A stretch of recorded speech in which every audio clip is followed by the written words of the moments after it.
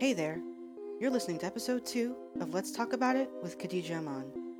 In this episode, I talked to comedian, actor, and writer Gary Curtis. He's been living in LA for a while now, so of course I had to get him on here to talk about his mental struggles throughout his journey and how he's been able to overcome them. We also talk about the struggles of being a person of color in the entertainment industry. So without further ado, I present to you episode 2 of Let's Talk About It with Khadija Aman. Enjoy!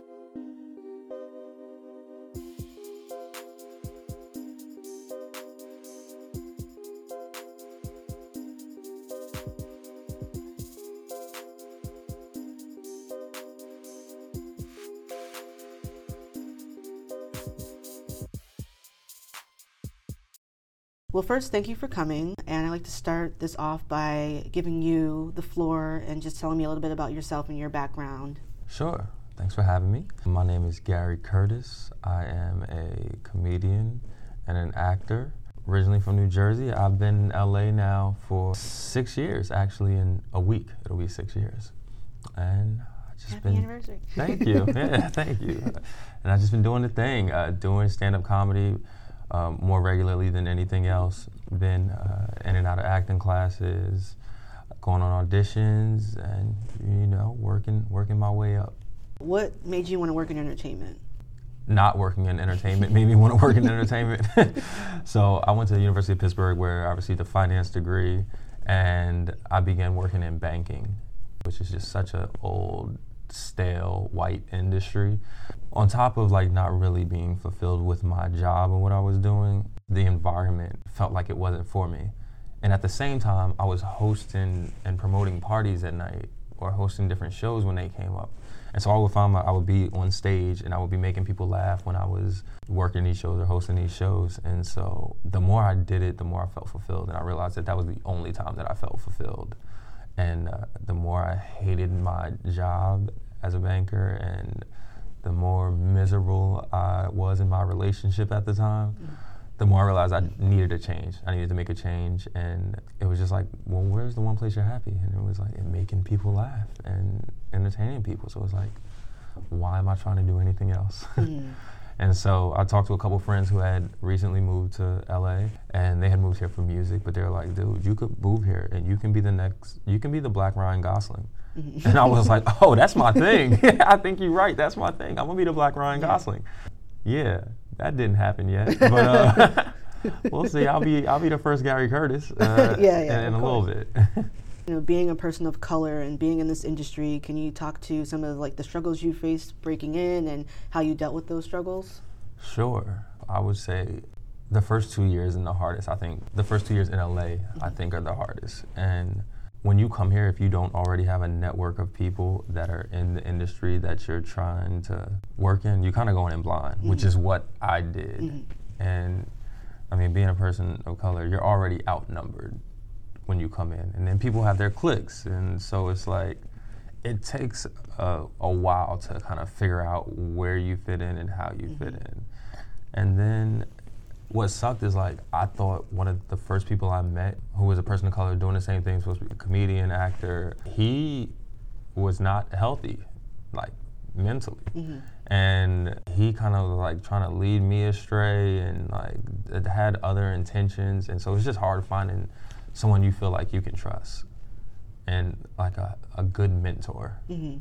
I'd say is the hardest part. I would just say I really don't even still have a mentor, which is crazy where I've been here 6 years and it's I've had teachers and people who have given me advice here and there, but I wouldn't say that I have a mentor in comedy or acting. What does taking care of yourself mentally and having good mental health mean to you, and how do you practice that?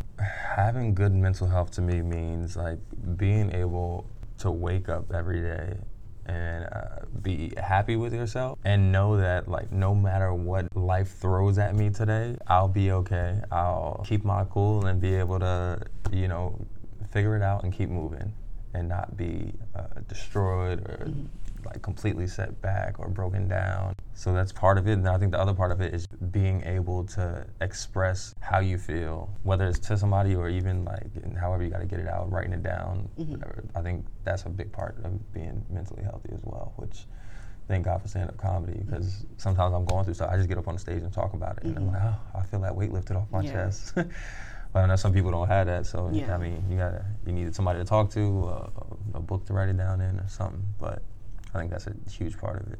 Do you think that mental health is talked about enough in comedy specifically and in entertainment? What is your thoughts on that? There's definitely a conversation that needs to be had, because when it comes to mental health and comedy, I feel like the only time it's talked about is when somebody commits suicide. Mm-hmm. And then it's obviously, one, too late. Mm-hmm. Two, then it's talked about for maybe a week. If you're real close to the person, then maybe you hold on to it a little longer, but everybody else, they move on. Mm-hmm. And it's weird, because there's a thing, I mean, in comedy, obviously, it's dark humor, but it's something like people joke about a lot. But they joke about it. There are things that people joke about because they want to start a conversation, and then there are things that people joke about because they're uncomfortable having a real conversation about it. And I think mental health and suicide is one of the things people joke about because they don't really want to have a real conversation about it, and it's not really helpful to anybody. Yeah, I mean, this is one of the main reasons why I started this podcast, so that we can have these conversations and just to help people and just show them that there are other people dealing with these things, but we're still we're still going. Still people, still pushing, yeah. But yeah, so I definitely agree with you on that. How do you think we as creators and everybody else in the entertainment industry can bring a little bit more awareness to this mental health conversation, other than doing podcasts? And do you think there's any other ways that we could spark conversations?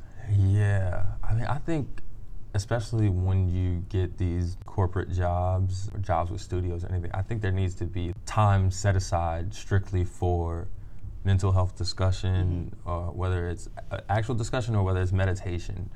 Like one of the two, a mix of the two, because it's just not happening enough. And I think everybody just assumes that everyone is okay.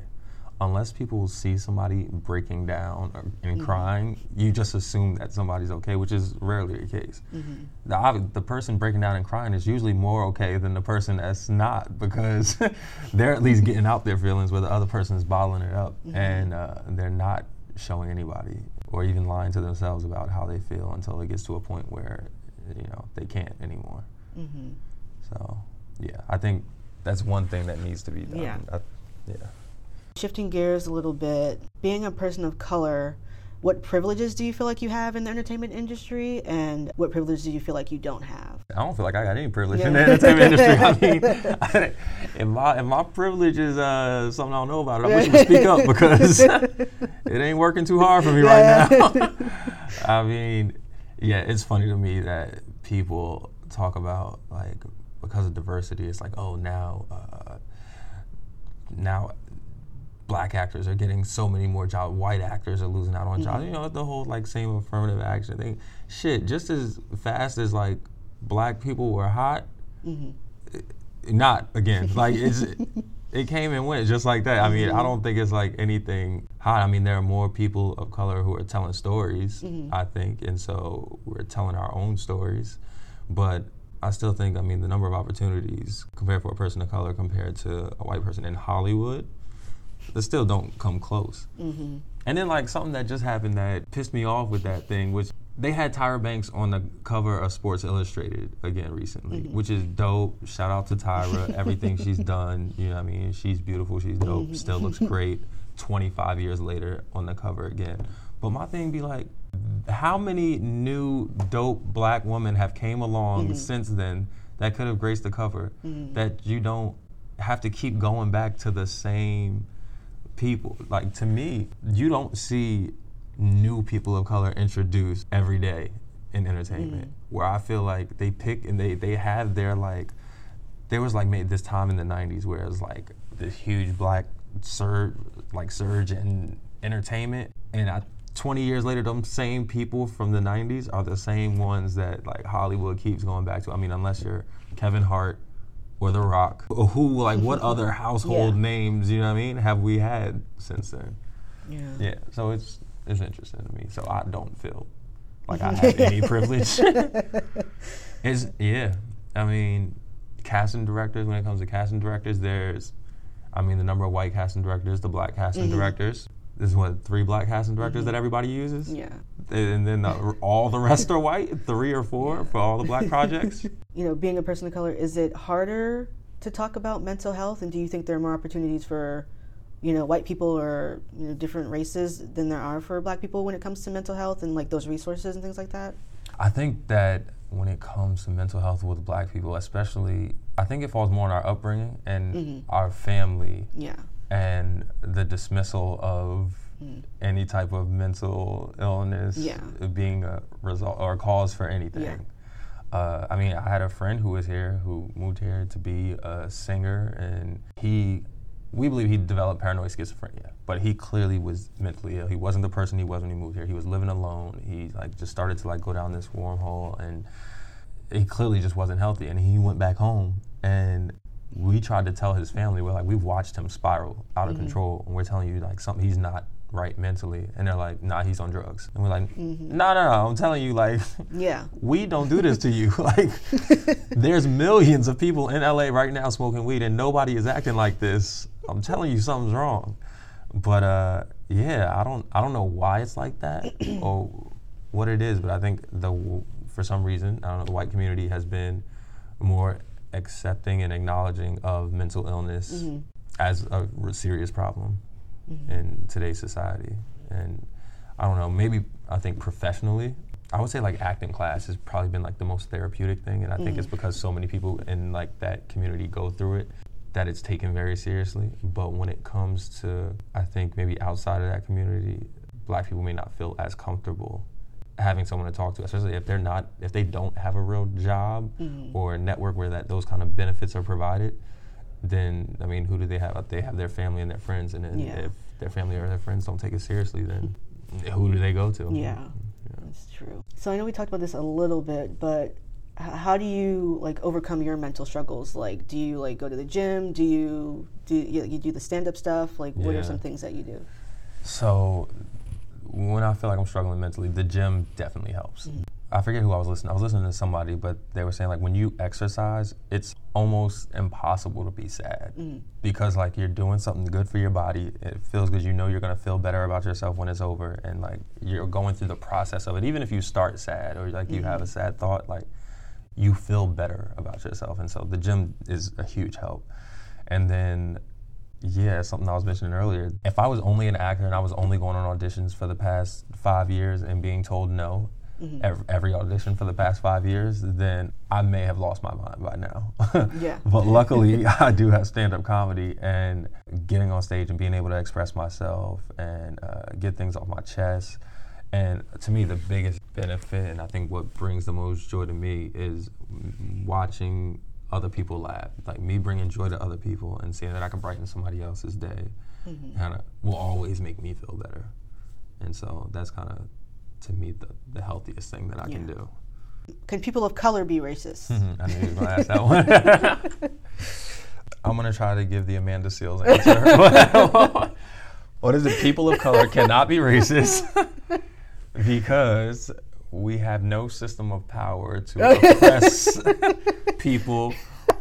But I felt like that was like the perfect answer. I mean, because when you think of racism, at least when I think of racism, you think of a system of power holding people down and back from progress just because of their race. And it's like, though black people can say, just throwing it out there, I don't like white people. By us saying I don't like white people, we're not stopping them from getting business loans. We're not stopping them from living in the neighborhoods that they want to live in. We're not stopping them from getting the jobs that they want to get. They're still like able to greatly accomplish all of those things. It's just us possibly having a prejudice for whatever reason we may have one. Right. Whereas white people have historically and systematically held people down and back because of their belief of being superior for whatever crazy ass reason. This might get a little deep, sentimental, but are you happy with the person you're becoming? Like, since being here for 5-6 years, are you happy with who you're finally becoming? Yeah, absolutely. It's crazy. I kind of touched on it earlier, but I mean, it's weird. I feel like each of my acting classes has been some sort of therapy for me. Well, I'll say my two best ones. And when I moved here, I didn't know kind of what I was doing. And was allowing the wrong people like to drag me through, I don't know, whatever BS that they wanted to drag me through. And my acting teacher told me, she was like, you gotta look at yourself. You could keep blaming everything around you, but like you gotta look at where you putting yourself. Are you putting yourself in the right situations, like at the right time? And are you giving yourself the opportunity to be your best self, or are you wasting time doing a bunch of things that have nothing to do with what you want to do? I was like, damn, you're right. Okay. And so then I kind of like made that change. And then, I don't know, more recently, I think the more I've just done what I've came here to do, the better I've felt about myself. It's so easy to get distracted with LA and La La Land. Like it's so many distractions. But like, I think when you really feel like you're living your purpose, which I feel like I'm doing at this point, I'm happier than I've ever been. A healthy relationship helps. Like I have a girlfriend who supports me like with everything I do and pushes me to be better and like wants to see me succeed. And so I mean that also makes a huge difference. Not that you should base your happiness on somebody else, but having a support system like behind you for sure helps. Is there any advice you would give to our listeners? Anything that you would say just to lift up their spirits and like let them know that they're not alone? Yeah, absolutely. Y'all heard me. I'm about to hit 6 years in LA. I have not booked a real TV role, what I would call a real TV role yet. So yeah, you got to just keep going. And I think what I've found, and you'll hear this a bunch of times, and I don't know when it'll finally click for you, but like, I don't know, this year in acting classes when it kind of finally, it like really started to click and I was really able to bring it together, is that you really just have to be so comfortable with yourself that even if somebody tells you no or somebody doesn't want you for a project or anything, you just know it wasn't for you and that your opportunity will come, because I know that I'm working and I'm becoming better every day, and you have to just have that faith in yourself that the time will come. Before I came out here, somebody told me it was going to take 10 years. I was like, girl, I'll give it 5. And then it's like just now in my 6th year where I feel like I'm really starting to figure things out, and the opportunity may not come this year. I'm getting more and more opportunities coming my way, but like, I don't know, the big one you're looking for is probably always going to take a little longer than you want it to. And then also, then once you get it, you can be like, oh, what's the next one? Yeah, like, right. It's never enough. Yeah. So like, I think even thinking like that you're gonna get the one and like you're gonna be happy, like it's not it. It's never gonna be enough. So you just gotta keep working and just be so happy with yourself that you know that you're doing what you need to do. Yeah, I would agree. I'm working on that right now. Like just being comfortable with myself, being comfortable with the stories that I'm telling, and like standing behind them and not being so like, okay, yeah, I'll change it or whatever just to make others happy. Like, you know. But yeah, so definitely working on that. And so I second what Gary said, everybody. Thank you. Okay, so I like to end each interview with some fun questions. Okay. If you could live in any movie or TV show, what would it be and why? Ooh, if I could live in any TV show, I already know it would be Boardwalk Empire. Strictly for the suits. Strictly for the 3-piece suits. The carnations in my lapel. And it was a dangerous time, but it was, everybody was just so dapper and fly. And I like that. It's weird how we all know that they looked better and like dressed better, and we all think that looked great. But we still walk around sloppy as hell today. Like, and we were like, it looked good back then, but like now it's cool to be sloppy. So yeah. What fictional character do you wish you could meet and why? Fresh Prince of Bel-Air. The Fresh Prince of Bel-Air. I mean, he was just the first coolest character that I was introduced to, like as a kid. And I just remember everywhere I went, I would be like, I'm the Fresh Prince of middle school. I'm the Fresh Prince. Like wherever I was like, I'm the Fresh Prince. And so I would say he probably was the character that like influenced me most growing up. And so, having a conversation with the Fresh Prince would be dope. My brother was obsessed with Fresh Prince back in the day. So understandable. I would love to meet that fictional character too. What's one song you absolutely have to sing along to or rap along to? Like you can't help yourself, like you have to. That's funny. I mean, the first one that came to mind is like my Get Hype song is Meek Mill's Dreams and Nightmares. Oh, okay. You know this song? I don't know. It's like the most hood Get Hype intro song, and it's like it has to be the greatest intro song ever to an album. But it just talks about his come up, and you probably know it, or you've seen people get hyped to it. Yeah, I probably heard it. Where he's like rapping and the beat doesn't really drop, but he's rapping for like a while, for like a minute, and then like it's like a quick breath, and then he's like, "Hold up, wait a minute, y'all thought I was finished?" Oh, okay, yeah, I think I did hear that one. Yeah. And now that's my like. Before I go into a show, like if I'm about to do anything big, like that's my get hype song that I have to listen to, and rap with before I go in. That's cool. Thank you for coming in again. Thanks for having me. That concludes episode 2 of Let's Talk About It with Khadija Aman. Did you like the episode? What was your favorite part? Tweet me your thoughts @_Khadija Aman and use the hashtag Let's Talk About It so that I can see it. You can also follow me on Instagram @Let'sTalkAboutIt20. On my Instagram, you'll get to know the guests a little better, and they might just have a fun question for you. Hope to see you there. Thank you so much for listening, and be sure to tune in every Thursday for new episodes. Bye!